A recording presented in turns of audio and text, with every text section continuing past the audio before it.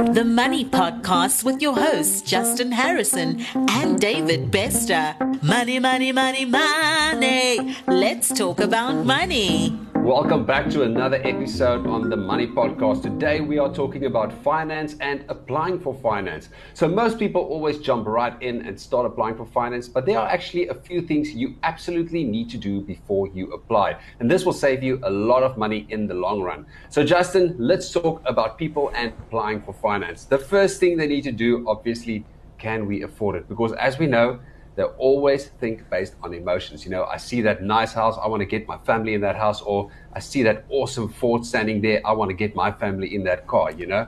They don't think about logic, they always think about emotion, and most of the times they can't afford it, and when the bad times comes, which always happens, then they are stuck with those repayments. So let's talk about affording it, because we've spoken about it quite a few times. There's actually a difference, a short and a long term. So maybe you can discuss that. Yes, I mean, obviously one of the things that I always talk about, and it's actually just before we came on here, we were talking about this exact thing, saying that, you know, often people will go apply for finance and they want something now. And certainly from an affordability perspective, a lot of people actually can afford whatever they're looking for right now. But people don't look beyond their current circumstances. They don't look 12 months or 24 months ahead. And often the finance agreements that people are getting into extend 72 months, or like, for example, in the case of a home, you can talk about 20 or 25 years of financing. And so it is really important to ensure that you are absolutely certain that you are going to be able to afford it in the future. That's the first thing. And then secondly, obviously building in some kind of method or some kind of situation to ensure that if you do go through tough times, you can still afford the thing that you've purchased on finance. And so, of course, the one logical way to do that is to ensure that you never overextend yourself. You know, if you think today you can afford X amount per month, go and finance something a lot smaller or a lot less that is going to cost you half of what you can afford. Because that means you can actually set aside money every month. And if tough times ever come around, and let's be honest, they will come around, it's not a question of if, it's a question of when, then you know, people won't get themselves into a world of trouble. So I think it's all very well to look at affordability in the short term, but it's really, really important to look at affordability in the long term. And then, of course, the other thing I want to talk about, Davi, because it's something that I've always held a common belief. It's something that was deeply ingrained in me as a youngster, which is never have debt, right? And so rather pay for your things cash and own your things, and you know, you don't owe anybody any money. And certainly for the most part, that is probably the most sound advice you can give someone. But let's be honest about it.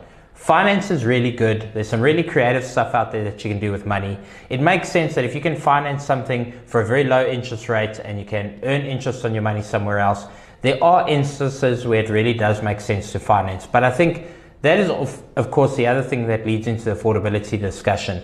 When you're looking at affordability, don't just look at what you can afford. Make sure that it is affordable to your current situation and that it makes sense. You know, often a lot of people financing actually don't have disposable income, and that is often why they'll end up financing. And that's probably the worst reason to finance. In fact, the best reason to finance is because you've actually got the money to pay for it, but it makes sense to employ that capital or that money elsewhere to do something good for you.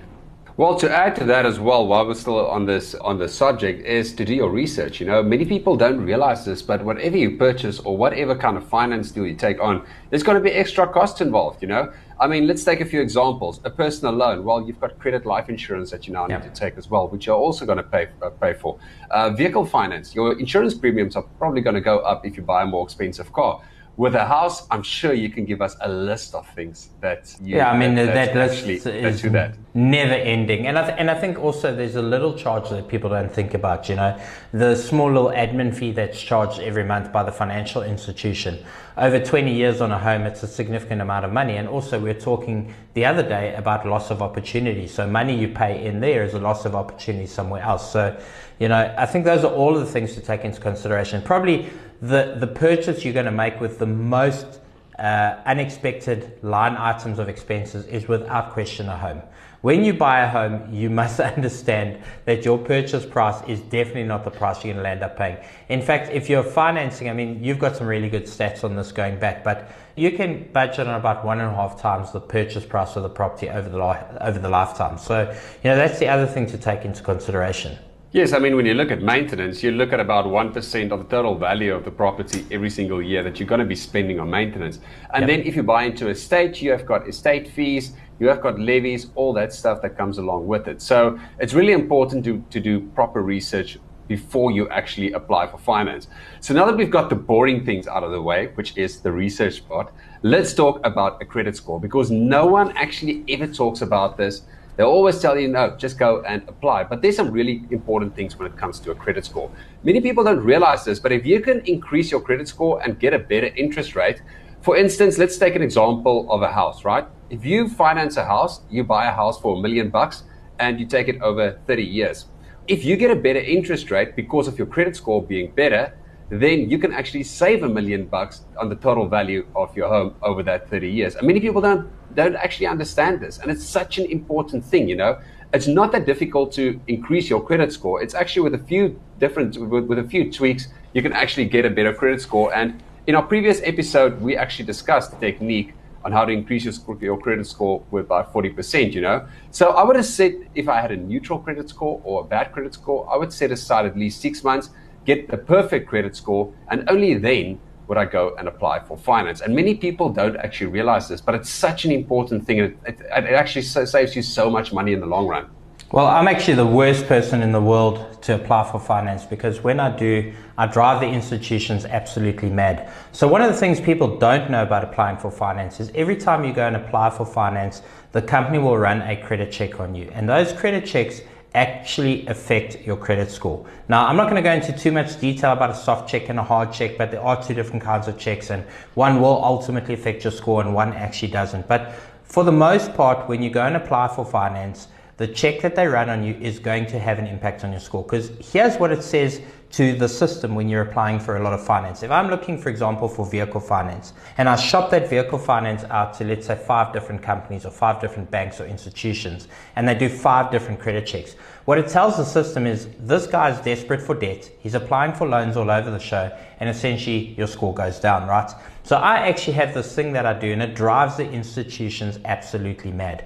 I obviously use our own platform, mycreditstatus.co.za. I get a credit report on myself every single month. It costs me, $129 a month. And not only that, it tells me exactly where any problems are before I can actually even think about the problem coming. I've actually been notified about it, and I've got a chance to fix it. So I get my credit report, I draw it myself, and I make sure I've got a current one all the time. And there's a little box when you apply for finance that says you consent to a credit check, and I always decline. And the reason I decline is I go to the institution, I say to the institution, I have a current credit report. You can validate this credit report once I pass your checks and balances. I'm showing you that I'm credit worthy. If you're prepared to do a soft approval for me and give me a rate and basically give me a quote on the finance deal, then you can proceed to do the final checks and balances on pulling a full report for me. So what I do is sometimes when I go and get a finance quotes on something, I'm often getting 10 or sometimes even 11 different quotes. But essentially, in most cases, I'm actually only getting a credit report pulled once until I'm actually ready to apply. So that's a big tip that I've got for people. Go and get your own credit report. It's a soft report, which means it's not going to affect your score. And then use that score and that report to go out and apply for finance. Yes, that's actually a really good tip. And by the way, if you guys don't know, that accounts for about 10% of your total credit score. So Justin just saved you about 10% on your credit score right there. So well done on that. So the point I wanted to lead into then next was obviously the deposit, right? So now let's say you've got your credit score is good enough now. And by the way, here's another tip before we head over there. Even if you've got an existing finance, you can still increase your credit score, go back and renegotiate your rates. I actually did this last year, and I went to the bank. I told them, listen, I've got an amazing credit score. Here's the proof, and I want a better rate because, it's COVID and I can't put up my rent anymore, on my investment properties. So it affects my cash flows. And simply just by asking, I got a better interest rate from my bank. So this leads me to the next one, which is, of course, the deposit. So now you buy a house, and now all of a sudden they tell you, listen, you get approved for 90% of the total value. This means that you got to fork up 10% plus you've got transfer fees and all the other things that comes along with that. So many people don't actually account for that. And then that also leaves them in financial stress, because now what they do is they go take out a personal loan in order to pay for that deposit. Now all of a sudden you are paying exuberant interest fees on that personal loan as well, which puts you into more stress. Yeah, look, I mean, I think that's the best piece of advice. Make sure you've actually got cash for a deposit. Not only is it a really good financial choice, but also it's going to, if you have to save up for that deposit, it's going to give you time to correct your credit score at the same time, get the absolute best credit score. And I think really the big thing that it comes down to, Davy, is practicing delayed gratification. You know, if you really want that thing right now, I know what it feels like. I've been there many times in the past myself.